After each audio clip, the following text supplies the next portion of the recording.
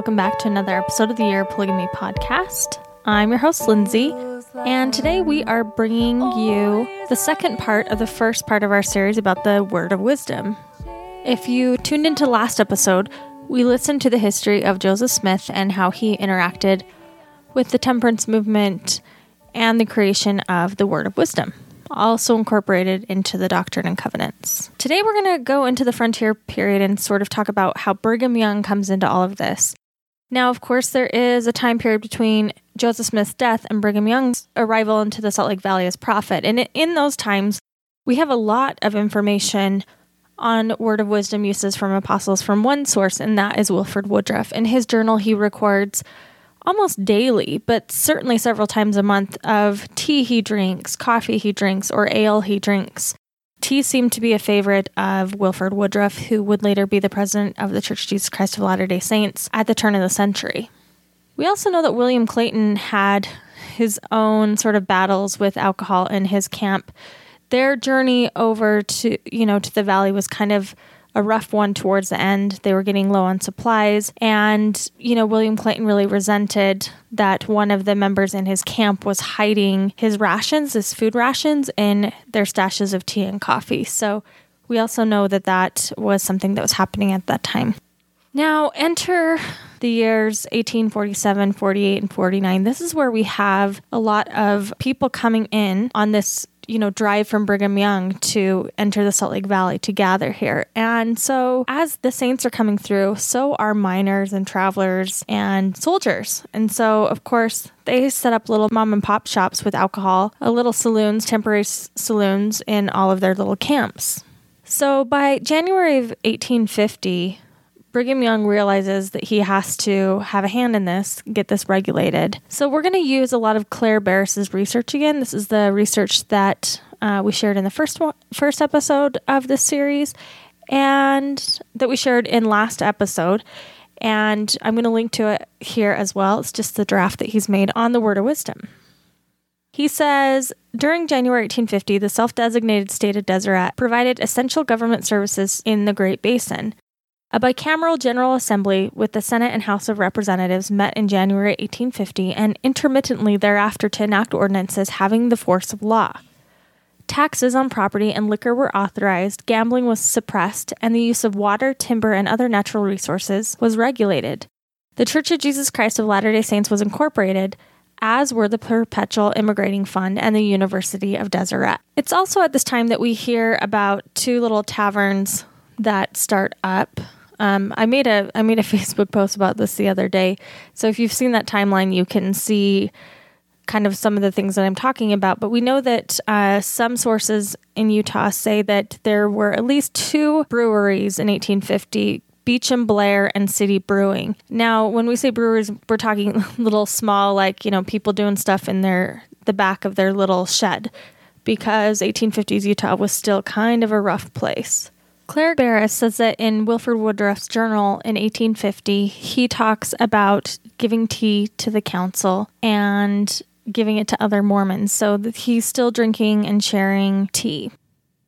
He comes home from Portland and he's with a camp of people, and I guess the camp got a little rowdy, and so the camp comes up with an order of strongly opposing drunkenness, swearing, gambling, whipping oxen. Then the captain of the company sustained the remarks by Woodruff. On July 4th, 1850, the General Assembly of the State of Deseret held a joint session and passed an ordinance taxing the sale of liquor at the rate of 50%. So they start taxing this liquor at 50%. We know that in December of 1850, this is before they have the tabernacle built. They have the old Bowery where we talk about some things that had happened in early Mormon Utah. So they're in the Bowery, and I guess Brigham Young delivers a sermon, and here's what Woodruff has to say about it. Quote, his text was truth. He spoke of the desire for tobacco, alcohol, coffee, tea, and the desire for such things was because they contained poison and excited the nervous system, and it was death and not life, and many useful remarks were made. end quote. Also, this is a fun fact that Clare puts in his timeline that Levi Hancock had 3 known children, and one of them was named Temperance, and she was residing in Salt Lake City in 1850. Even though Brigham Young had talked about the Word of Wisdom, and he would go on to talk about the Word of Wisdom in council meetings that year, it didn't seem to deter Wilford Woodruff. He still talks and reports the same sort of drinking behaviors in his journal. On June 22nd, 1851, he records, quote, Sunday President Young addressed the saints as follows. A word more upon lawsuits. There would not be a lawsuit in this valley if all men would do right and were saints, but the net has gathered all kinds, good, bad, and worse. Let 12 men get drunk in this community, and it ruins the place in the estimation of good men. We have to bear the character of the drunkard. A few stinking fish in the net defile, and the whole net stinks, and it creates a prejudice against it. Those who were acquainted with Joseph know that if he dealt any in temporal things, it created a prejudice against him. He bought many goods to help carry on the public works, but the people were ready to get it away from him. So it is now, end quote. That's in June of 1851. By September of 1851, Brigham Young gives another sermon, as is recorded in Wilford Woodruff's journal. Quote, Brigham Young said that I put the motion, will the sisters vote to quit using tea and coffee? The brethren have voted not to use tobacco. I will speak of the bishops. I spoke of them yesterday and reproved them sharply. Some wanted me to offer an apology to them. I will not. I will see them in hell before I will do it. If this people do not do better than the bishops have, they will go to hell. And if you do not better than you have done, you will go to hell. President Young said he wished all people to pay their tithing to the bishops of their ward. He referred to the remarks made by Father Smith on the Word of Wisdom. He said $50,000 had been spent in the valley during the past year for needless things, for coffee, tea, and tobacco, and many other remarks were made by President Young, end quote. This conference was where Brigham Young actually asked people to covenant and accept and obey the Word of Wisdom as a commandment, and to accept excommunication for non-payment of tithing. Church leaders do not consistently enforce either of these practices, even though they're voted in until the 20th century. Here is what they would incorporate September 22nd, 1851, the 6th General Epistle of the Presidency of the Church of Jesus Christ of Latter-day Saints from Great Salt Lake Valley to the saints scattered throughout the earth. Greeting. Beloved brethren, the conference voted to observe the Word of Wisdom and particularly to dispense with the use of tea, coffee, snuff, and tobacco. And in this thing, as well as many others, what is good for the saints in the mountains is good for saints in other places, and if all who profess to be saints would appropriate the funds lavished on luxuries and articles unwise to use to the benefit of the public works, we would soon see another temple of the Lord, end quote. Sometime during that year, poor brother Almon Babbitt, he was again disfellowshipped for, quote, profanity and intemperance in the streets of Canesville, for corrupting the morals of the people by giving them liquor to beguile them from the path of duty and honor, end quote. Almon Babbitt and the sauce couldn't quite give it up. The spring of 1852, Wilford Woodruff records that he has planted wine grape slips in his home, and he would plow the fields to grow his little vineyard. On April 7, 1852, he records, quote, Brother Parley Pratt said I was engaged in the best work I could be engaged in. I feel that we are bringing the people to a knowledge of the things of God. When I have traveled among them, they have treated me very kind. I called upon a chief one day and I was hungry. His squaw went to work and dried some wheat heads by the fire, rubbed out the wheat in her hands and put it in smooth stone and took another smooth round stone and ground it fine and made me a cake of it and baked it by the fire. While she was doing this, her daughter made me some good wine out of some berries she had preserved. So I had bread and wine for my dinner, all manufactured in a few moments. They rejoiced at our visit with them, and many of them had been baptized, and in some instances tried to imitate our practices. In one instance, a company of 3 came to visit us, highly painted up and dressed in the best they had. When they came to us, we told them the Mormons did not paint. They went to the creek and washed it off. We felt that much good is beginning to be done among that people, end quote. At this same time, William Clayton is reporting drinking beer as if it was just an average thing. So even though the Word of Wisdom was voted in, here we have Wilford Woodruff and William Clayton showing that they are not exactly keeping it as a commandment. At least their understanding of it might not make sense to how we would interpret keeping a covenant. On August 21st, 1852, Wilford Woodruff would be out traveling, and he said that the Shoshones, or Snake Indians, came into the city today to make peace with the Utah and Walker's company. They smoked the pipe of peace and shook hands in friendship and fellowship. They have been at war for many years, but through the wise course of Brigham Young, they are brought to peace, end quote. So we know that they smoked the peace pipe with the leaders.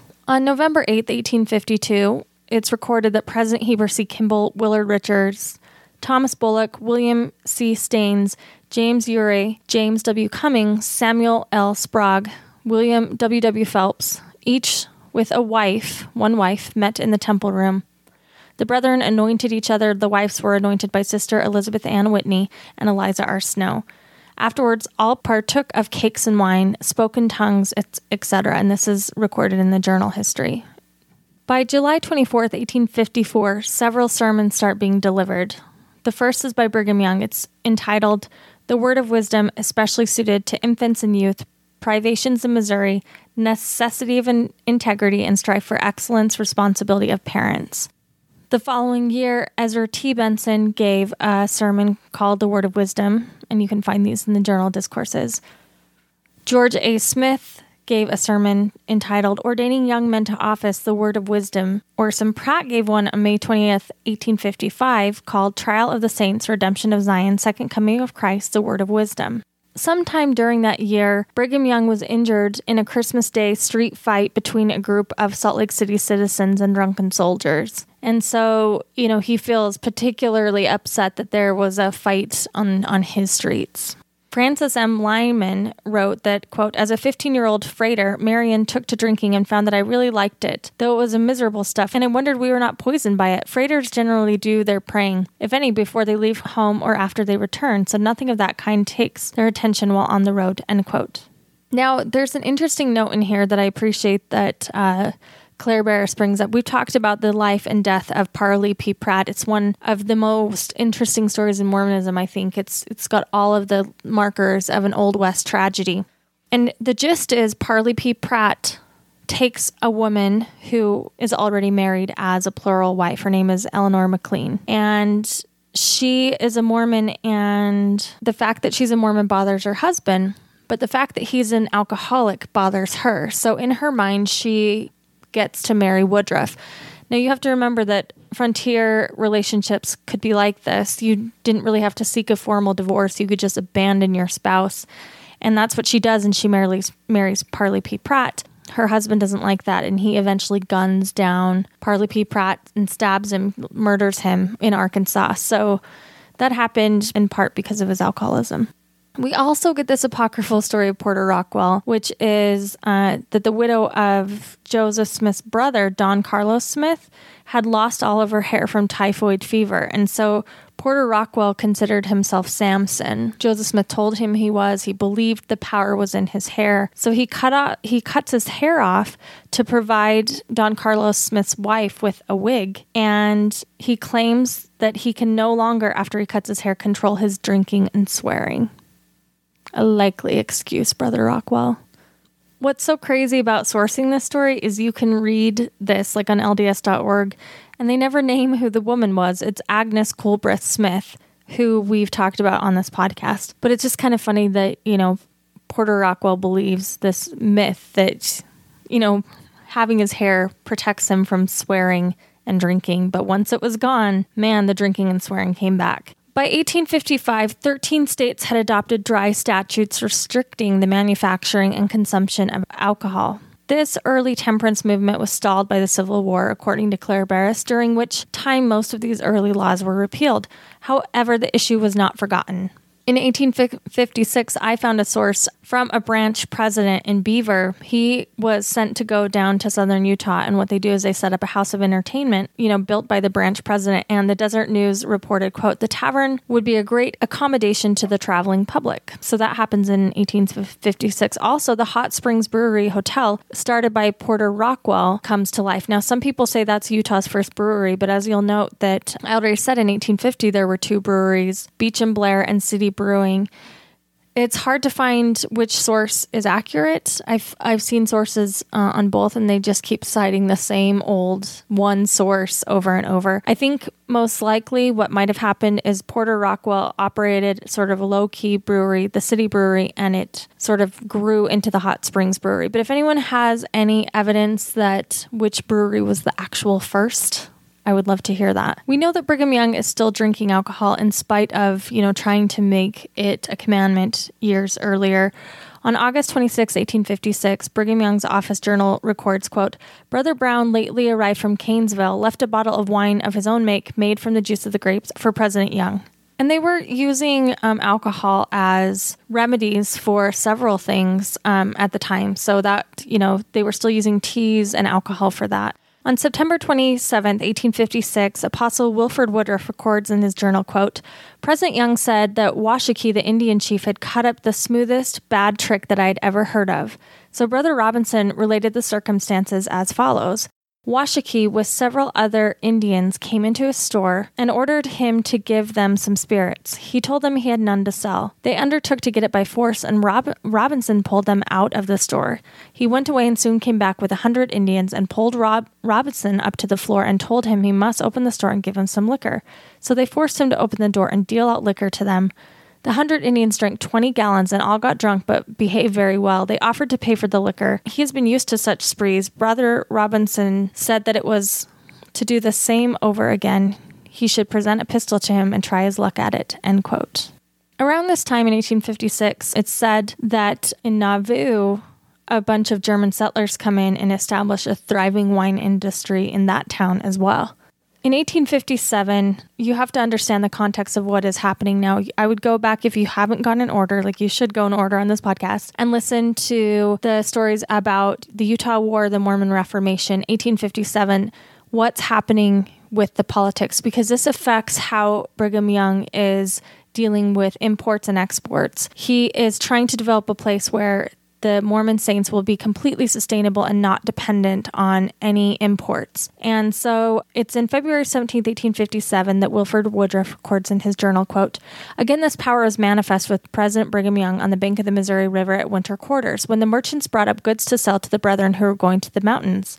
Old Major Miller, the Indian agent, was surrounded by officers, and Miller, in order to show his great power, he told the merchants that owned some alcohol not to roll a barrel off from the boat, that he would knock the head and split it upon the ground. President Young stepped up and told the man to roll it out, and if Miller spilled it that moment, I will spill his claret. He and all the officers turned pale. The liquor was rolled out and nobody was hurt. And other instances might be named where the power of the priesthood has made manifest, but these men have never boasted of it, nor never will. I made other remarks. I was followed by Lorenzo Snow, who spoke well, end quote. Another thing that is happening in 1857 is the arrival of the army. So something develops over the course of 1857, and it's what they call Whiskey Street. It was an alley within walking distance of church headquarters that, even though there was the word of wisdom instilled with the saints, the U.S. troops arrived, and all these non-Mormon influences made Whiskey Street, which now exists on Main Street between 200 and 400 South. On March 31st, 1853, Lyman White dies. He's about 8 miles from San Antonio, Texas, and he dies from complications of alcohol and opium addiction, which was not unheard of in the frontier. It was actually pretty prominent. By 1858, Salt Lake can't fend off outsiders. They're coming up and setting up shop.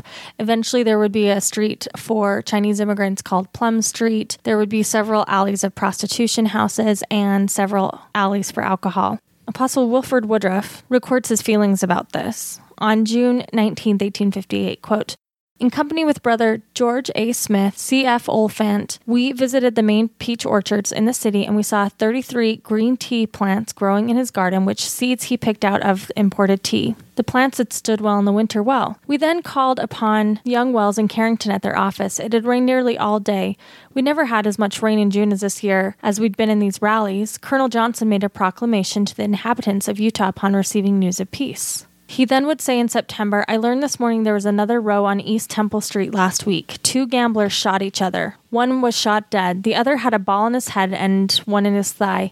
Another man was found dead in a woodpile. He was a dragoon who was unmercifully beat a few days ago by a lieutenant. Thus we have the fruits of Christianity and civilization as manifest in the world introduced into our territory. Until the army and its attendants arrived here, we had no such scenes manifest in our midst. The priests and people and the whole government and the United States have tried hard to introduce those evils into our midst, which are so common in almost every city throughout the Gentile world, and they have now accomplished it for a season, and there is hardly a day that passes but there is drunkenness, gambling, swearing, fighting, and murder in the midst of the Gentiles in our streets. I spent the day in the office writing letters and compiling history. I wrote 3, one to Ozam T. Woodruff and one to Sister Shua Moulton and one to Dr. J.M. Bernheisel. I requested Dr. Bernheisel to send me 1 bale of cotton yarn, 25 bunches of good sheeting, 6 hickory and 6 prints, 1 dozen reeds in the following numbers, and then he goes on to read those, end quote. So we know that there was conflict happening. The Saints saw their city as cleaner and more proper and more behaved as other frontier towns, but clearly they couldn't avoid all of the conflict. That fall, the leaders of the church give several lectures on how to not sell grain to outsiders, especially to the armies.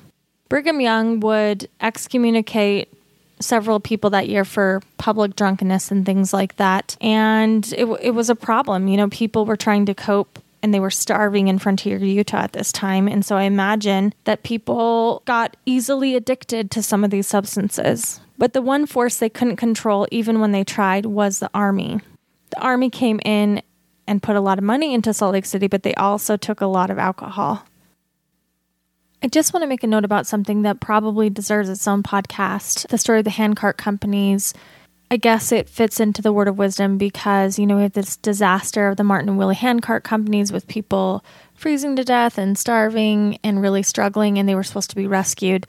And it said that Brigham Young's priorities were to divert some resources to a wagon train that carried alcohol and tobacco for his personal supply, rather than rescuing the handcart pioneers, or rather delaying the rescue to the pioneers. So we'll talk about all of that in an upcoming episode because that entire story deserves its own podcast episode. On January 21st, 1859, Wilford Woodruff records in his journal, quote, I spent the whole day and night in the legislature till 3:30 in the morning. The governor remained up until all the bills were signed except a liquor bill and united Shambip County with Tooele. Those are the only bill that the governor has vetoed. We turned off much business during the last 24 hours. We adjourned to meet on the second Monday in December 1859 in Great Salt Lake City, end quote. Now we're going to move up to 1860. On February 5th, 1860, Brigham Young's office journal records, quote, President Young addressed the Third Quorum of 70s. Most of his remarks were confined to the subject of drunkenness. He regretted very much its prevalence. He remarked it was not the drink that influenced men to wicked actions, but the drink weakened the body so that evil spirits had power over it, end quote. Later on that month, the journal would record, quote, President Young, in the course of his remarks, alluded to the zeal of Hiram Smith, brother of the prophet, his views on the word of wisdom, who prophesied that every saint who had chewed tobacco would apostatize. President Young observed he prophesied by Hiram Smith and not by the Spirit of the Lord, and that he, Hiram, would eat about 3 pounds of fat pork in a day and yet be so severe upon a tobacco chewer. Upon other points, observed that President Hiram Smith was a man of knowledge. Once Joseph told his brother Hiram if he would suffer him to dictate to him, he should lead the church to hell, and he would frequently sit and sneer at the remarks of his brother Hiram, which were frequently delivered to the congregation when they were weary with the remarks of the preacher that they had preceded him. End quote.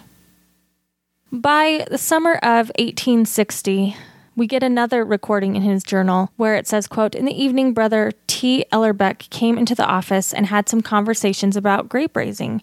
Brother Carrington joined and conversed about making grape wine, end quote. We do know at this time that they're thinking about grape growing because they're trying to open up a vineyard. And we'll get to that in just a minute.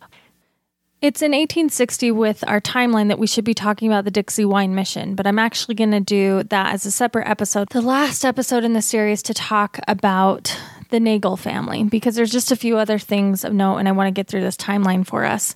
But next episode, we'll be talking about the Dixie Wine Mission. It's at this time, if you haven't, I think we've talked about this in the podcast before, but if you haven't read the Sunstone article Before the Beard about Joseph F. Smith, this is the time in the 1860s where he is accused of getting liquored up and beating his wife. You know, Joseph F. Smith would have been, he's the son of Hiram Smith. He had sort of a traumatic upbringing, you know, as a young child looking over the bullet-ridden body of his father, Hiram, who was murdered. He has a lot of trauma from that would carry with him in his life. He struggled from depression. And then he meets his first wife, Elvira Annette Smith, and the two of them had just had this like knock-out, drag-out romance. It reminds me of this Fiona Apple lyric where they say those two meeting is like a wishing well and a bolt of electricity. These two, it was passionate and it was insane. And Joseph F. Smith, you know, on several occasions, verbally abused her and physically abused her. She accuses him of taking her out in the street and beating her with a rope. He was saying, oh, it's not that bad. It wasn't that big a round, and she deserved it. She would eventually leave him, and he would marry, far more obedient plural wives. But he always seemed that he couldn't quite kick his love for Elvira. In 1864, Joseph Dudler opens up a brewery in Parley's Canyon. And I guess if you go up to Parley's Canyon in Utah today, there's still a relic from Utah's brewing past. You can see on the hillside a stone foundation for this pub, which was a summer resort and a saloon. In 1862, this is when the IRS sort of gets incorporated and formed. And from 62 to 69, tax records collected by the IRS indicate Utah counted 37 distilleries, all owned by Mormons at the time. So Mormons were making beer and ale and liquor, and they were selling it to outsiders and partaking of it themselves a little bit. How do we know this? Because in 1868, Brigham Young kept a very expensive open tab.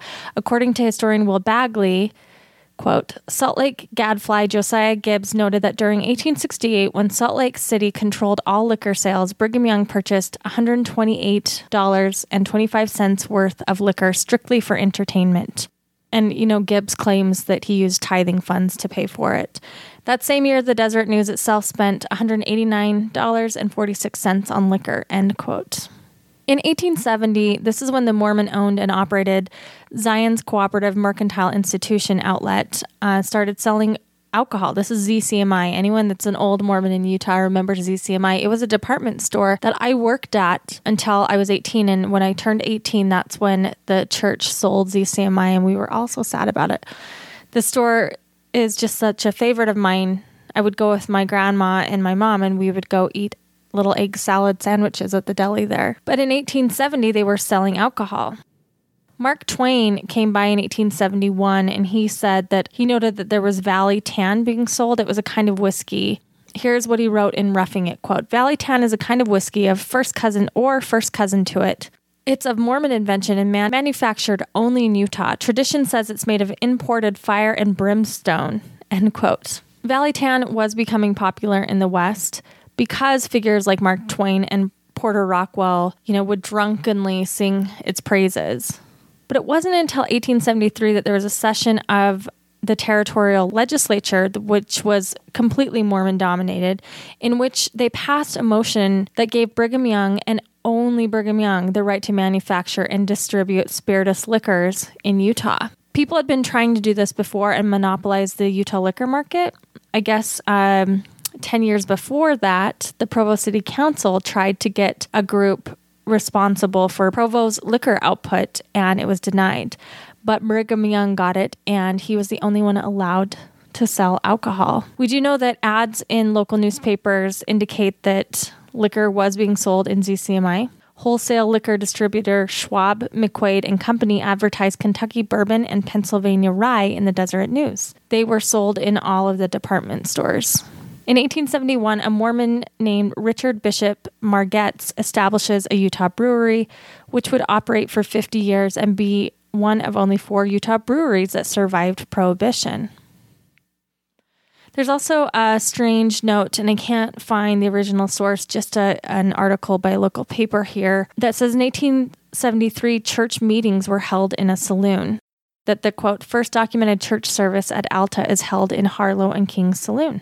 Another problem happens with alcohol in Utah County, and this is probably why it's taken Provo so long to get, a bar there and just one bar. Because in 1873, Provo gets all liquored up and then burned down. The Salt Lake Tribune reported that, quote, Ubell and Company are erecting a building for a brewery just north of the Provo Bridge. They expect to be able to furnish handmade lager beer within 3 weeks. And after just a few years, it burns to the ground. They think it was somebody who did it on purpose. By 1874, we know that 10th Ward is helping own and operate the Salt Lake Brewery.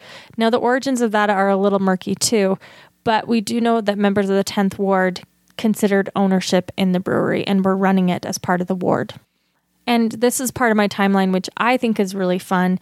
If you grew up in Utah and you know Utah folklore, when you're a teenager, you go to the cemetery and we have something called Emo's grave. And you're supposed to knock on it and put your hand in this little place that goes for the urns. And, the spirit of Emo is supposed to grab you or whatever. I can't remember the folktale. Well, Emo, the actual grave is Jacob Moritz. And Jacob Moritz is a man that owned and operated several very successful breweries in Utah. He was a non-Mormon, a Gentile, very respected Jewish businessman, and he made his money on these big breweries. So maybe have some more respect next time you go down to Emo's grave. In 1879, Mormon Henry Worley opens up a brewery in Logan, which would run for 5 years. In 1884, one of Utah's oldest and most thriving breweries, the Albert Fisher Brewery, opened up. Now, this was not owned by Mormons. I believe they were Catholic. In fact, Albert Fisher's widow donated her estate to the Catholic Church, I believe. But they used the water from the Jordan River for brewing, which I think is kind of fun because the Jordan River, it's right through Salt Lake. I grew up by it as a kid. It was named by Heber C. Kimball, was the same river that they used to float granite blocks of the temple for an occasional baptism. So that same river that's carrying pieces of the temple is also being used for beer. In 1886, Mormon Jacob Thur opened a brewery in Logan for 1 year, and it later gets incorporated as the Cache Valley Brewery. In 1888, 7,000 pounds of wine is paid as tithing in St. George. The vineyards in southern Utah were doing so well that, Leonard Arrington reports that by 1888, the office had collected more than 7,000 gallons of wine by early 1887. Because no one could really agree on what constituted a full tithing payment in wine, the church tithing clerk had to issue instructions on how to standardize the wine tithing process in a letter that was dated September 20th, 1879. In 1895, we are still having beer and liquor advertised in the Desert Evening News. In 1895, Joseph F. Smith doesn't want Utah to be a dry state. They're drafting the Constitution for Utah, and teetotalers want to declare Utah a dry state, and LDS Church President Joseph F. Smith opposes this because it would give the impression that Utah is a theocracy. At this time, in October 7th, 1897, Apostle Franklin D. Richards writes in his diary, quote, "Some complain the way tithing is expended. For example, Saltaire stated about Garfield, Big Cottonwood, Warm and Hot Springs, and Saltaire has been a great advertiser, referred to bar liquor selling and to immoral practices," end quote. So some people don't like tithing being used for some of these buildings where they believe immoral practices are happening. Also a fun note, during 1897, James E. Talmage, he did find that, quote, "a good cigar produced a marvelous quieting over my overwrought nerves," end quote. What were his nerves? That year he resigned as president of the University of Utah, though he continued as a professor of geology. Anyone that's been in academia understands the politics and the tension there, and so clearly James E. Talmage found a cigar helped relieve that tension. On Thursday, May 5th, 1898, Apostle John Henry Smith records in his diary, quote, "It's quite pleasant today. I went out to Beck's Hot Springs and took a bath. All the presidency and Lorenzo Snow, Franklin D. Richards, Brigham Young, Francis M. Lyman, myself, George Teasdale, Heber J. Grant, Matthias F. Calley, and Abraham O. Woodruff met in the Council of the Temple. We talked over the question of admitting people who drink coffee and tea in the temple." By May 5th of 1898, they had come up with the decision. The First Presidency and 12 discussed the word of wisdom. One member reads from the 12th volume of the Journal Discourses a statement by Brigham Young that seems to support the notion that the word of wisdom was a commandment of God. Lorenzo Snow, then president of the Council of the 12, agrees, saying that he believes the word of wisdom was a commandment and that it should be carried out to the letter. In doing so, he says, members should be taught to refrain from eating meat except in dire necessity, because Joseph Smith had taught that animals have spirits. Wilford Woodruff, then president of the church, says he looks upon the word of wisdom as a commandment and that all members should observe it. But for the present, no definite action should be taken except that the members should be taught to refrain from meat. The minutes of the meeting record that, quote, President Woodruff said he regarded the word of wisdom in its entirety as given of the Lord for the Latter-day Saints to observe, but he did not think that the bishops should withhold recommends from persons who did not strictly adhere to it, end quote. And Claire Barris points out in his timeline, at this point they're talking about the word of wisdom as a revelation from the Lord.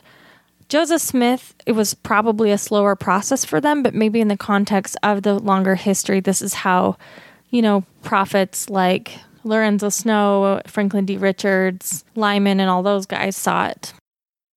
Wilford Woodruff would die that year in September 1898 in San Francisco. On October 1st, 1898, this is a fun reference from Claire Barris's timeline.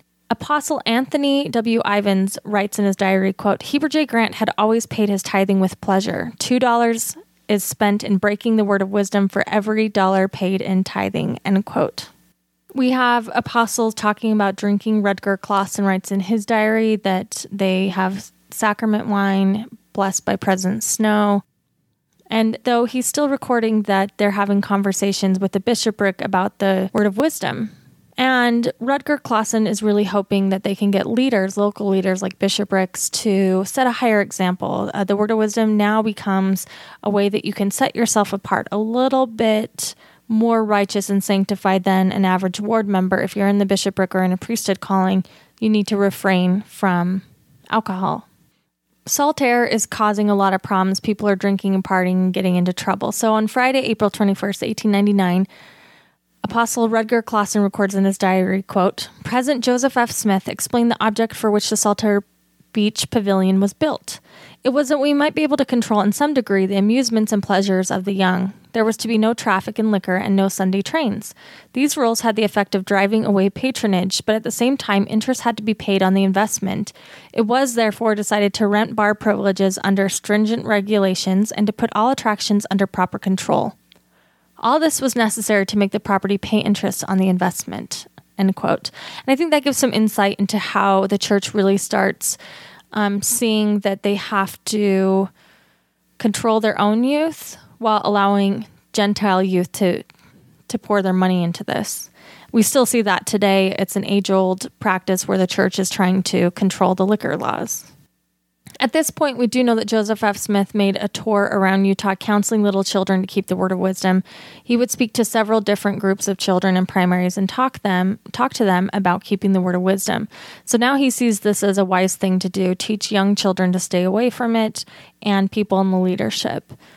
Of course, then we have an entire generation of people that grow up and believe that it's supposed to be practiced one certain way. They're still doing bread and wine as the Lord's Supper, even in 1899. At the very tail end of 1899, on December 27th, Carrie Nation, who was a leader of the American Christian temperance movement, raided and wrecked her first saloon in Medicine Lodge, Kansas. So some big activists are going to happen on this temperance movement, and it would make national headlines. Now, something to note that the Hotel Utah actually had a bar that it was serving as well. This would not have been unheard of. They sold alcohol, which is what is now the Joseph Smith Memorial Building. And we see mentions made of it throughout this time of, some income coming in on the cost of alcohol. At this time, we still have recordings of apostles having bread and wine, even in the temple, doing sacraments in the temple, as they decide on important meetings or issues in the church, including their own authority. They would discuss it and then close with the Lord's Supper. On April 17, 1900, Claire Barris notes, quote, that the Brigham Young Academy president, Benjamin Clough Jr., along with a company of 2 teachers and about 20 students, leave Provo expecting to be gone for 2 years. Their destination is South America, where they hope to locate rivers, cities, and places that would throw light on the divine claims of the Book of Mormon. When the expedition reaches Spanish Fork, they are received with a brass band and a banquet in their honor. They are received with so many banquets that they don't cook their own food until 11 days into the journey. At the Mexican border, Clough negotiates with border officials to allow passage through Mexico while the rest of the group boards with church members in Thatcher, Arizona. Clough lingers in Mexico, hoping to marry a polygamous third wife, Florence Reynolds, daughter of George Reynolds, and one of his former students. Florence had been using his last name for the previous year. While Clough is in Colonia Diaz, he orders other expedition members to begin proselytizing in Thatcher. The students discover why Clough had prolonged his stay and become disheartened and angry. His assistant, Professor Walter Wolf, reacts to the news of Clough's delay by escaping to Nogales for an extended 3-day alcoholic spree. Wolf, who had been told in a dream that he would find gold plates on the expedition and be able to translate them, later sells his mule to buy liquor. The students determined not to do any more missionary work and took every opportunity to visit with the young ladies and to attend the weekly dances in Thatcher. Apostle Heber J. Grant learns of the expedition's behavior while traveling in Arizona.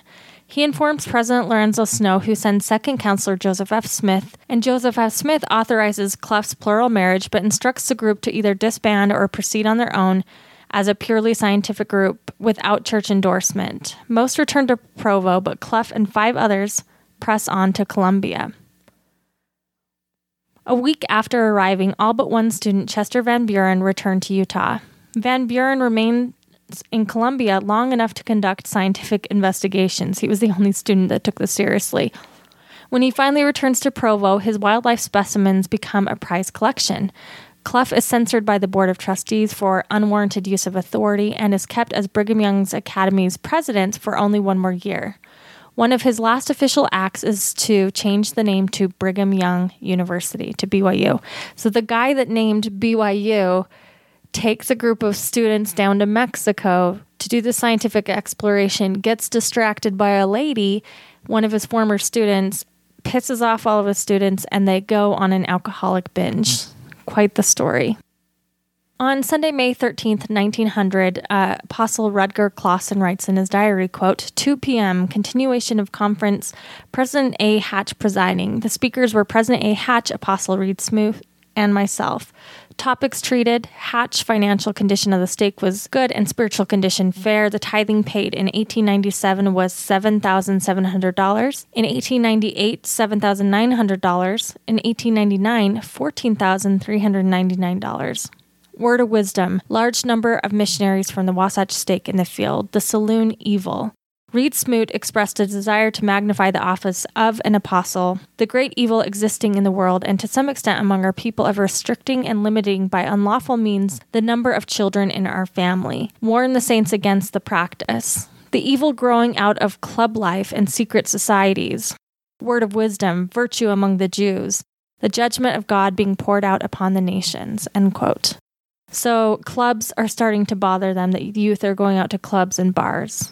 We also know that Clawson reports in his diary that about this time, Elder Walter Romney is charged with being publicly intoxicated and gambling on his mission. They found out that he drank enough mild beer but didn't get drunk. He did go into a house of ill fame where he played a game of 1 or 2 cards while on the ship returning home. And that was reported to Charles Penrose, who had to help deal with that. At this point, Saltaire, which is I've mentioned it a few times, but it used to be a big old building by the Great Salt Lake of great amusement. It was going to be a great place with a dance hall and swimming, and you can see a lot of great photos of it in its heyday before it burned down. The church is really struggling what to do with this because, it's kind of a money suck for them. And it's causing so much drunkenness. So there's a lot of discussions in the early 1900s with that as well. From 1900 to 1920, there was a third party, which was never done particularly well in Utah, was a Prohibition Party, which is kind of ironic considering the Word of Wisdom. The Prohibition Party, despite several attempts and occasional ballot status, were not successful in appealing to the Utah electorate, even though a lot of the state's residents at this time were starting to abstain from alcohol. Prohibition just was not accepted here up until 1920. We also know at this point that Heber J. Grant, who would eventually be a prophet, he was addicted to beer, in his own words, and had to kick it. And so we see a lot of the development for the LDS come out in his own demons. Thursday, March 21st, 1901, Rutger Clawson writes in his diary, quote, "The clerk read a letter addressed by Reuben A. McBride to President Ira N. Hinckley of the Millard Stake. He asked to be reinstated in the church and have his former blessings and priesthood sealed upon him. The status of the case may be given in a few words. Some 13 years ago, he was cut off for the church for the crime of murder committed while under the influence of liquor. It seems that in a moment of anger, while intoxicated, he killed a man by the name of Speed for striking his son. He was tried, convicted, and sentenced to 10 years imprisonment, but after serving 3 years was pardoned. He was since led a temperate life, is repentant, and desires reinstatement in the church. After some discussion, the matter was referred to the Presidency and High Council of the Millard Stake for action. It was, however, decided that, in any event, he could only receive a standing in the church and would not be entitled to receive the priesthood." End quote. On Thursday, June 13th, 1901, Clausen records in his diary, quote, "In order to establish uniform procedure throughout the church relative to the manner of blessing the bread and the wine in the administration of the sacrament, it was decided that one and only one party officiating the blessing should kneel. Benediction by Apostle Brigham Young, Jr." End quote. So this is where they're starting to come up with more formalities on how things are done. In 1902, they are still talking about Saltaire. On Thursday, June 5th, 1902, Apostle Rudger Clausen records, quote, "Apostle Grant moved that in view of the fact that no liquor was being sold at the beach, it be the sense of the meeting that we request the First Presidency to instruct the bishops of adjacent wards that it would be expected of them to patronize Saltaire this coming season and use their influence to have others to do so." And the motion was carried, end quote. So you can see how some of this was done too. The Saltaire business was owned by the church. Business was dying. They were going to instruct bishops to send their congregants to patronize it so that it could get some money. We do know that women in primary and the youth groups were instructing youth to not marry a man who smoked, drank, and sweared. So little girls were being taught what kind of good husband they should have at the time, and little boys were being taught what kind of husband to be. On Sunday, August 31st, 1902, Rudger Clausen begins recording in his diary that they are starting to switch out water being substitute for wine, and quoted the revelation bearing this question. So by 1902, they're starting to switch out sacrament wine and put in water. This is going to kind of coincide with what's happening with the wine mission as well, and we'll talk about that in the next episode. On Sunday, April 12th, 1903, Clausen reports, quote, "Price, Utah, clear and cold, 8:30 a.m., meeting the High Council at President Reuben G. Miller's, President Miller presiding, a resolution in regard to liquor traffic was passed. The resolution provided that members of the church engaged in the saloon business and all who patronized saloons were to be handled on their fellowship if they did not repent. A resolution to support the Mammoth Reservoir scheme and canal was also passed. By this enterprise, it was shown that 10,000 acres of land would be brought under cultivation and reclaimed," end quote. We learned two things from that little journal entry, which is the church told people how to vote and what resolutions to support, and they were starting to crack down on Mormon saloon owners in 1903. On Thursday, October 1st, 1903, we know that one of the apostles, Elder Cowley, attends the Malad Stake Conference, Malad in southern Idaho. And apparently there was a movement sweeping through southeastern Idaho where all the young people were very much addicted to the use of tobacco. So they had to go and sort of reprimand the youth for smoking too much. The apostles would tour the rest of the Mormon Bible Belt, as they call it, the Book of Mormon Belt, and they would admonish people to kick their dirty habits. Apparently, in one of the stakes in Morgan, Utah, some of the councilmen failed to observe the word of wisdom, and so they had to have a whole talk on the subject. On April 14th, 1904, First Presidency and Apostles decide to resume selling liquor at church resort Saltaire due to the fact that no non-Mormons were coming. Their call to ask bishops to have people patronize it didn't work, so they start selling alcohol again. Now, at this time, we have to talk about something else really quick, and that's marijuana, because marijuana sort of comes into the state. So a lot of the people from the colonies in Mexico had been introduced to the marijuana plant. They had smoked it oftentimes instead of tobacco. It was something that they used, and sometimes the wealthier in the communities would use alcohol and the poor would use marijuana. So it kind of filters into Utah, and we know that early Mormon saints were smoking marijuana, and it really wasn't a problem until, the 1910s, 1915, when the church decides to ban it. And I'm going to link an article about that too. There's some great articles about the Ogden newspaper that talks about marijuana.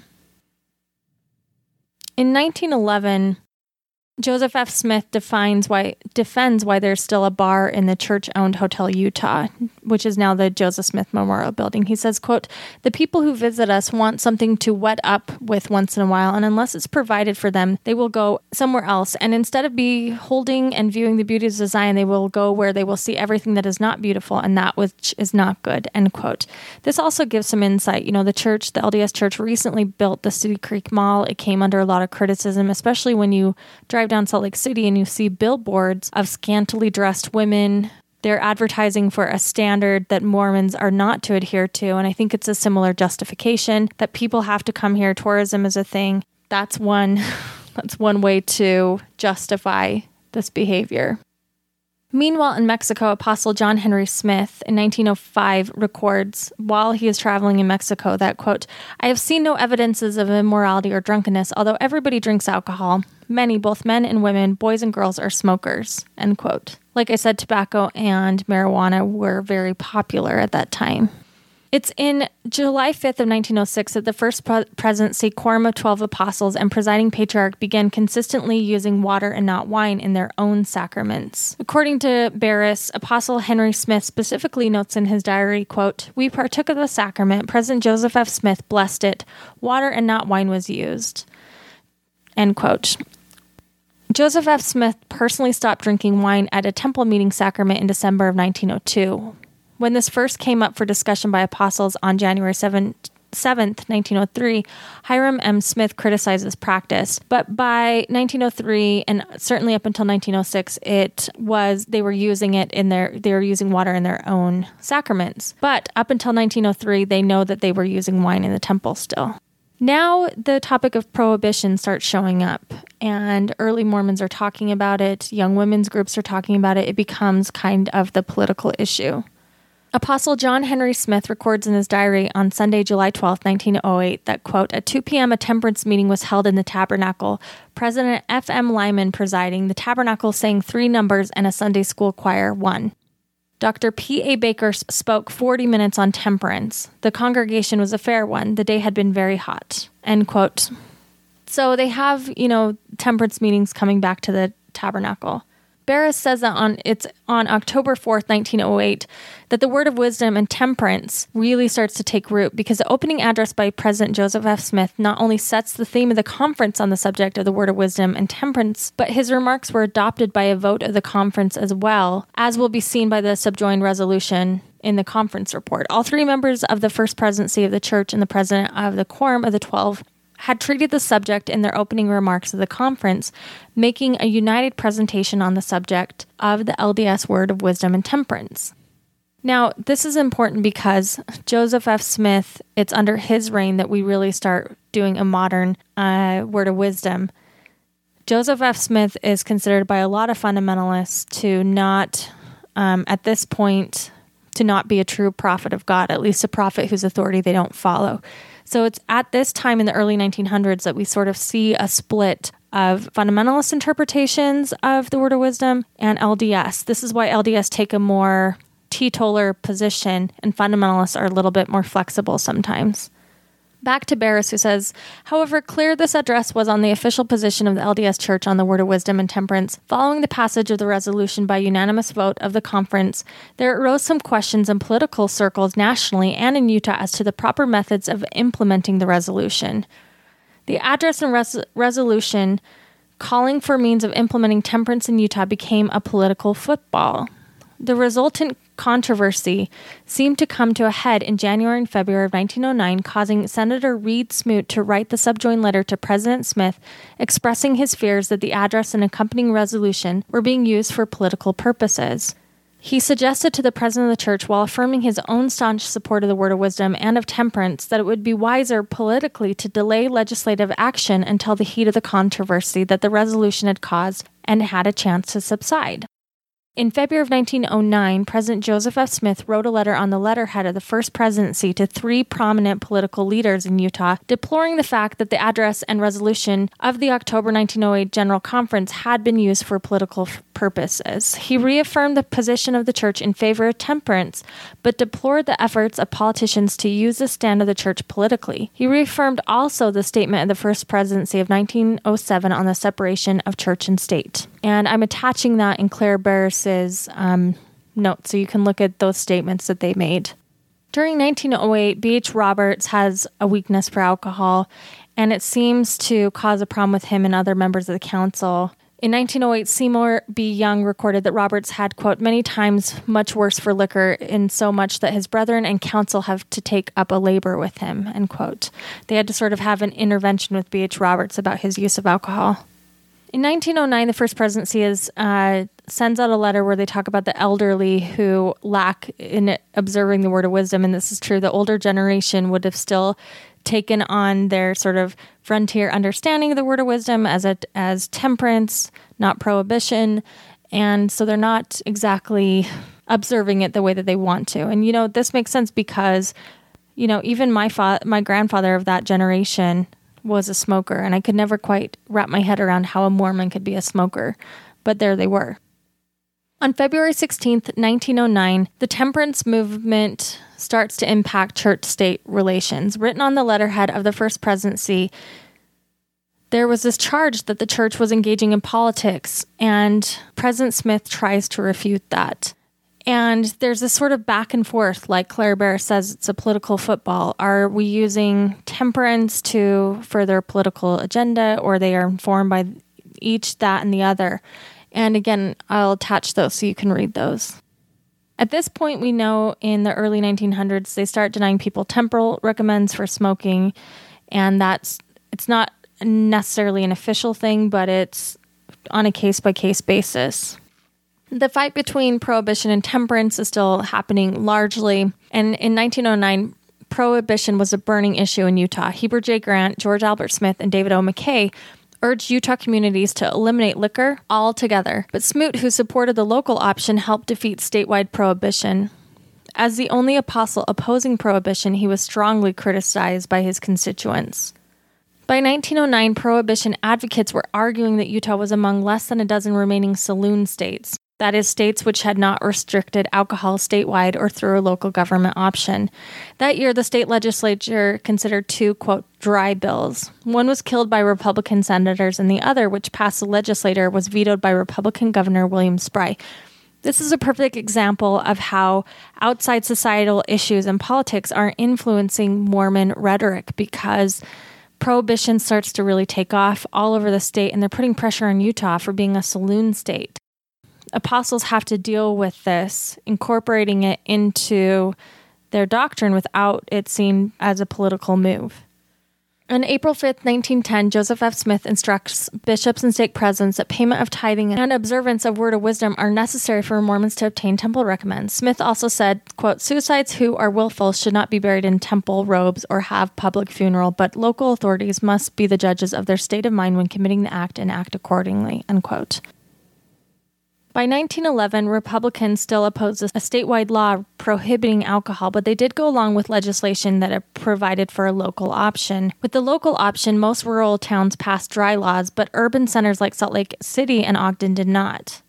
Now, an interesting side note, from 1911 to 1916, there was a short-lived Jewish agricultural colony in Clarion, San Pete County. It's a really rare non-Mormon settlement, according to Barris, inhabited exclusively by Jewish immigrants, primarily from Russia and their children.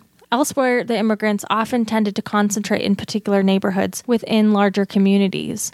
In Bingham Canyon alone, there were pejoratively nicknamed Greek Town, Jap Town, Bohunk Town, and Frog Town. Frog Town had French Canadians, and Bohunk Town had Southern Slavic immigrants. Ethnic community fostered by benevolent and fraternal societies, newspapers, coffee houses, boarding houses, and sometimes churches was only temporary for many groups, given the booms and busts of the mining industry, which provided major employment for many. But there were these little communities, and inside they had their own sort of interpretations of all these things, including coffee houses and saloons. During 1913, we start seeing prohibition really taking off in Utah. Decorated beer trucks in Salt Lake City were faced with prohibition resistance. And this is of note. In October 3rd of 1914, President Joseph Smith, Brigham Young Jr., and Wilford Woodruff had all issued instructions to the church or to the Sisters of the Relief Society and the church concerning their proper role in ministrations to the sick. The practices mentioned in this letter of 1914 had begun in the Church of Jesus Christ of Latter-day Saints prior to April 1842 and had continued in the church down to the time of the circular letter of the First Presidency. Here's what the letter said, quote, respecting females administering for the healing of the sick, he further remarked there could be no evil in it if God gave his sanction by healing, there could be no more sin in any female laying hands on and praying for the sick than in wetting the face with water. It is no sin for anybody to administer that has faith, or if the sick has faith to be healed by their administrations." End quote. Joseph F. Smith continued instructions by saying, quote, "It was according to revelation that the sick should be nursed with herbs and mild food and not by the hand of an enemy," end quote. So what this means is Relief Society saints, women are still giving each other blessings. They're anointing herbs and healing oils and sometimes alcohol, and they're giving blessings. And this still continues in some fundamentalist groups today because they never got the memo from the LDS Church that we can't do that anymore. In 1914, we see various temperance groups organized by the Utah Federation of Prohibition and Betterment League as a way to kind of get people excited about prohibition. In 1915, Utah passes its first anti-marijuana law. This is where they restrict it, and they have to tell, saints to stay away from it as well. Some saints are starting to criticize Joseph F. Smith at this point, saying that he is fighting prohibition. Prohibition now is becoming very publicly accepted in the state of Utah, and Joseph F. Smith is still trying to fight it. People are beginning to question his motives, and some cite his earlier drinking as a reason why he might be hypocritical on it. In 1917, the newly elected Governor Bamberger identified enactment of prohibition legislation as the first duty of the legislature. So he really pushes it on them, saying that we have to adopt prohibition. The prohibition movement called for the adoption of laws to prohibit the manufacture, sale, and consumption of all alcoholic beverages. Utah did not enact prohibition legislation until 1917, but when they did, they became the 24th state to adopt statewide prohibition. However, since many of the other 24 states had already passed local option laws, Utah was one of the last states to pass legislation regulating the manufacture and consumption of alcohol. From 1917 to 1933, although both Utah law and U.S. Constitution outlawed alcohol, it was still being produced, sold, and consumed during the period of prohibition from 1917 to 1933. And public officials were often frustrated in their attempts to enforce the law. It was very difficult because you had bootleggers and speakeasies. Barris says that in their study of prohibition in southeastern Utah, Jody Bailey and Robert S. McPherson found that, quote, "Mormons and Gentiles, miners and cowboys, farmers and businessmen, Mexicans and Navajos all trafficked in liquor. Many, but certainly not all the violators of prohibition were immigrants from southern and eastern Europe for whom moderate alcohol consumption was a long-established way of life. In some communities, local law enforcement were involved in the local alcohol business." September 21st, 1919, Peace Treaty Restoration of the Gospel was a discourse given by President Heber J. Grant in the Salt Lake Tabernacle at the Salt Lake Stake Conference on the 96th anniversary of the visit of Angel Moroni to Joseph Smith. And in it, he talks a lot about the word of wisdom and the church and all of these things, and talks about his own struggles. On January 16, 1920, the 18th Amendment to the U.S. Constitution goes into full effect, prohibiting the manufacture, production, and sale of alcohol. President Heber J. Grant is a fervent supporter of the amendment and believes it's divinely mandated because it outlaws items forbidden by the word of wisdom. So they see this as the government is doing this, and it's God's will. Between 1923 and 1932, Utah law enforcement officials uncovered 448 distilleries, 702 stills, thousands of pieces of distilling apparatus, and 47,000 gallons of spirits, malt liquor, wine, and cider, and 332,000 gallons of mash. Yet, according to Barris, this was only a small percentage of what was actually being produced, as practically every community and every neighborhood in the larger cities housed an illegal still. One of the easiest types of bootleg alcohol to produce was known as sugar whiskey, and it required a 100-pound bag of sugar, a sack of cornmeal, and a sack of yeast, which were mixed together and boiled in a 50-gallon drum. By May 17, 1930, there was an international hygiene exposition in Dresden, Germany, and it included LDS exhibits on the Word of Wisdom. This was the church's first formal participation in national or international exposition. The church participates in this and sort of shows off what they've been doing all along. In 1930, the church's health code, the Word of Wisdom, would have been seen. The fact that they were in Germany was a big deal, and they announced it. that they, were able to have this, and they distributed 250,000 missionary pamphlets at the exhibition. In 1931, the First Presidency talks about the harmful uses and effects of tobacco. In 1932, they begin a re-emphasis on the word of wisdom, really focusing on tobacco. Tobacco is still a problem. Heber J. Grant launches a campaign against the use of tobacco and asks for total abstinence from alcohol, tobacco, tea, and coffee. This is when tea and coffee really get lumped in with tobacco and alcohol. In May of 1932, Apostle Stephen L. Richards tells First Presidency and Quorum of the 12 that he will resign as an apostle rather than apologize for his general conference talk, which says the church is putting too much emphasis on the word of wisdom. He later confesses his error to Heber J. Grant on the 26th of May and retains his position. On February 21st, 1933, the church began a 6-day commemoration of the 100th anniversary of the Word of Wisdom revelation with special observances in every ward. So they claim 1933, it's a 100-year anniversary of the Word of Wisdom, and it's gone through so many changes as we talked about, but they celebrate it as a way to reinforce that it's very important. Throughout the 30s, they go through several more bills talking about what to do with things like tobacco. On July 27, 1933, James E. Talmage dies at 71 of a throat infection. During 1935, Hugh B. Brown is appointed chairman of Utah's first liquor commission. Hugh B. Brown also forms a lifelong allegiance with the Democratic Party, which led to an unsuccessful run for political office and an unpleasant term of service as first chairman of Utah's Liquor Control Commission from 1935 to 1937. By August of 1944, the First Presidency instructs its Hotel Utah to stop serving liquor. After Prohibition is ended, they continue to serve liquor, and they say don't serve liquor anymore. During 1946, Apostle Matthew Cowley spent much of his life serving in alcoholic rehabilitation programs, counseling alcoholics and their family, and speaking to AA groups. Presiding Bishopric LeGrand Richards approves installation of a cigarette vending machine in a bus terminal of the church's Temple Square Hotel in 1949. And Temple Council, the First Presidency, Quorum of 12, and Patriarch to Church decides to allow beer commercials of church-owned KSL on television stations in 1951. And this is a fun fact for me. On October 12th, 1954, Intermountain-based companies of national stature that were not controlled by the LDS Church but did have Mormon executives from their inceptions at various times are Swire Coca-Cola USA. So, yay for Diet Coke.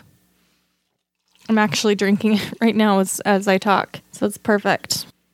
On February 1st, 1960, the First Presidency issues a letter that every church member 8 years of age or over must have a recommend to enter the temple. Of course, it was a little bit different back then. Before issuing recommends, bishops will assure themselves by searching inquiry that the recipients are free from all kinds of immoral practices, that they have no affiliation in sympathy or otherwise with any of the apostate groups that are running counter to the established order of the church, that they sustain the local and general authorities of the church, are full tithe payers, or will covenant to become such that they observe the word of wisdom, abstaining from tea, coffee, tobacco, and liquor, and that they are fully worthy as evidenced by their observance of the whole gospel law, including abiding by all the conditions of their temple obligations, end quote. So in the 60s, we have this sort of idea that to enter the temple, you have to pass those questions. By June 1st of 1969, cigarette ads are banned on broadcasts of LDS Church's radio and television stations in Utah, Washington State, Missouri, California, and New York. In 1973, the First Presidency letter urges 78,000 Mormons in Washington State to vote against a referendum to allow 19-year-olds to purchase and consume alcoholic beverages.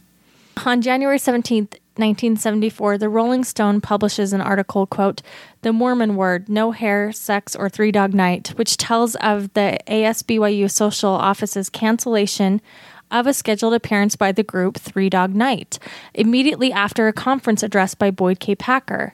The article quotes Mark Alexander, BYU Social Vice President, quote, "In light of Elder Packer's talk, we are taking a closer look at the groups we are booking, and we are making sure they are in harmony with church standards," end quote.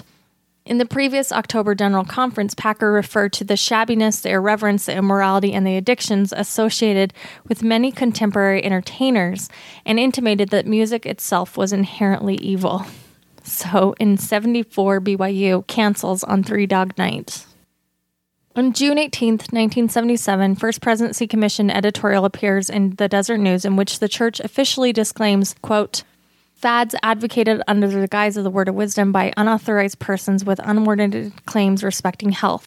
It also completely disclaims any sponsorship or endorsement of such teachers, remedies, foods, or fads that use other phases of religion to give further appearance of credibility to their projects. The editorial reaffirms the Mormon view of medical care to, quote, refuse to accept assistance from the highly skilled men and women now available may be to reject the very help that could save a life. Some patients are known to have died from disease which natural remedies could not relieve, but which proven medical practices could have cured, end quote. So in the 70s, we see this movement away from natural healing and herbs and things like that. In 1979, there's an editorial in the Desert News that talks about medical quackery and other health practitioners and says to trust, regular traditional medical care. Of course, most Mormon fundamentalists don't get that memo because they're not paying attention, and many of their prophets are also, doctors or chiropractors or things like that. And a lot of the natural health food stores in Utah still today are owned by members of fundamentalist religions, including and most particularly the AUB. We have our essential oils like Young Living Farms, and we have a lot of the health food stores. I think it's Sherland's Natural Health that's AUB as well. But the LDS Church says stay away from the natural healing and go to more of the traditional healing. On April 15th, 1983, the unofficial newspaper Brigham Young University, the University Post, reports interview with Director of Standards Department. He acknowledges that students suspected of cheating, illegal drug use, stealing, or homosexuality are expelled from BYU if they refuse to take a polygraph test. BYU security has licensed polygraph examiners, and in separate articles, newspaper photographers report observing church security using specially trained dogs to search for bombs prior to public meetings attended by general authorities in Temple Square. During 1994, the Tribune starts talking about the ups and downs of Prozac in Utah and the role of prescription drugs. They talk about this underlying problem of housewives being overwhelmed and taking a lot of drugs. During 2002, LA Times reports that Utah ranks number 1 in the antidepressant and narcotic drug usage. July 5th of 2007, a new Brigham Young University study using sophisticated eye tracking technology showed that most adolescents, alcohol advertisers, responsible drinking messages might as well be written in invisible ink. And then we've had some movement as it relates to marijuana usage in the last few years. So the LDS Church in February 2016 released a statement supporting efforts to legalize CBD oil in Utah, but not whole plant cannabis. So marijuana without the THC, basically. Here's what their statement said, quote, while we are not in a position to evaluate specific medical claims, the church understands that there are some individuals who may benefit from the medical use of compounds found in marijuana. For that reason, although the church opposes SB 73, it has raised no objection to SB 89. These two competing pieces of legislation take every different approach when it comes to issues like access, distribution, control, and the potential harm of the hallucinogenic compound THC. And then later that year, in the fall of 2016, the First Presidency released a letter in congregations in California, Nevada, and Arizona, which were states that were voting to legalize recreational cannabis, urging members to oppose legalization. And now this is a debate that's come back to Utah, and the Mormons are once again weighing in. It's been sort of a contentious issue, and I would say it is still an issue that is facing us today. There's a movement to consider a ballot measure to legalize marijuana, medical marijuana in Utah, and there's a group of opponents here, including Utah doctors, who think that it's a dangerous step. The LDS Church has cited some, I would say, questionable medical research, and I wouldn't even say research. It's based on the opinions of a few doctors who don't like it, saying that they should not support it. This has outraged a lot of Mormons, and from personal experience and from articles that I've read, Mormons aren't really listening. I know I've talked to a surprising amount of faithful Mormons who use marijuana and they don't feel bad about it. marijuana with the THC. At Sunstone, we've hosted a few panels on people talking about this because they see the need. According to a recent poll in the Salt Lake Tribune, Hinckley Institute of Politics poll, 2/3 of voters in Utah, where more than 60% of the population still identifies as Mormon, support the medical marijuana proposals. But the church is, weighing in on these issues. The lieutenant governor in Utah was faced with a lawsuit for even putting this proposition on the ballot. The LDS Church has some backing in that lawsuit, and I believe the lawsuit has now been removed. But on May 11th, 2018, the LDS Church released a statement on their newsroom website. It's called Utah Medical Marijuana Initiative. It says, quote, "The proposed Utah Medical Marijuana Initiative is a matter of great controversy in this state. The negative effects and consequences of marijuana use on an individual's family and society at large are well known. There are also those who claim that it has medicinal benefits for those in some circumstances. Accordingly, the church asked a Salt Lake City law firm for a legal analysis of the proposed initiative to be submitted to the voters next fall.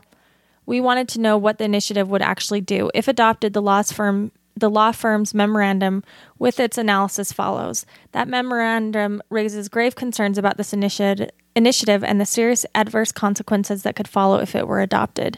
We invite all to read the attached memorandum and to make their own judgment." And then they attached the Curtin McConkie memorandum, and they claimed that, some of the threats would people could grow their own marijuana, and this would be bad.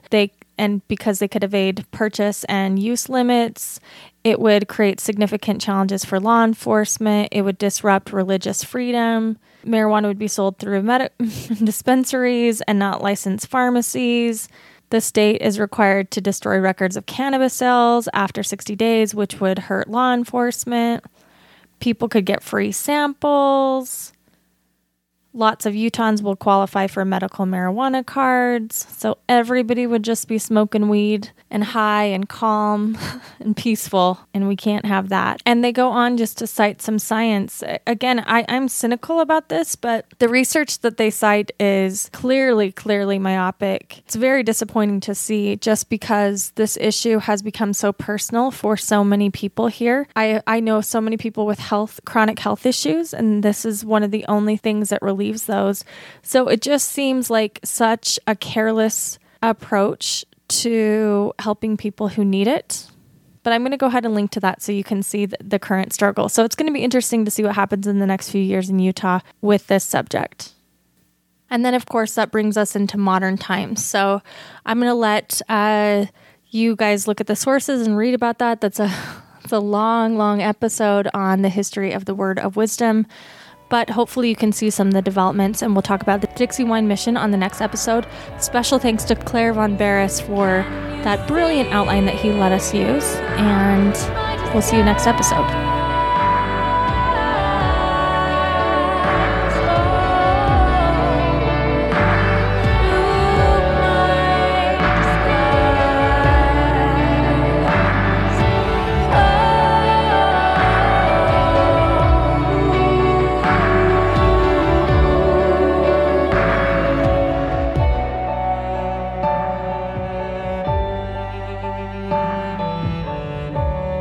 The song you just heard is called My Disguise by Mikkel Dowse. Her album is available for purchase on iTunes or Apple Music. Thanks for listening.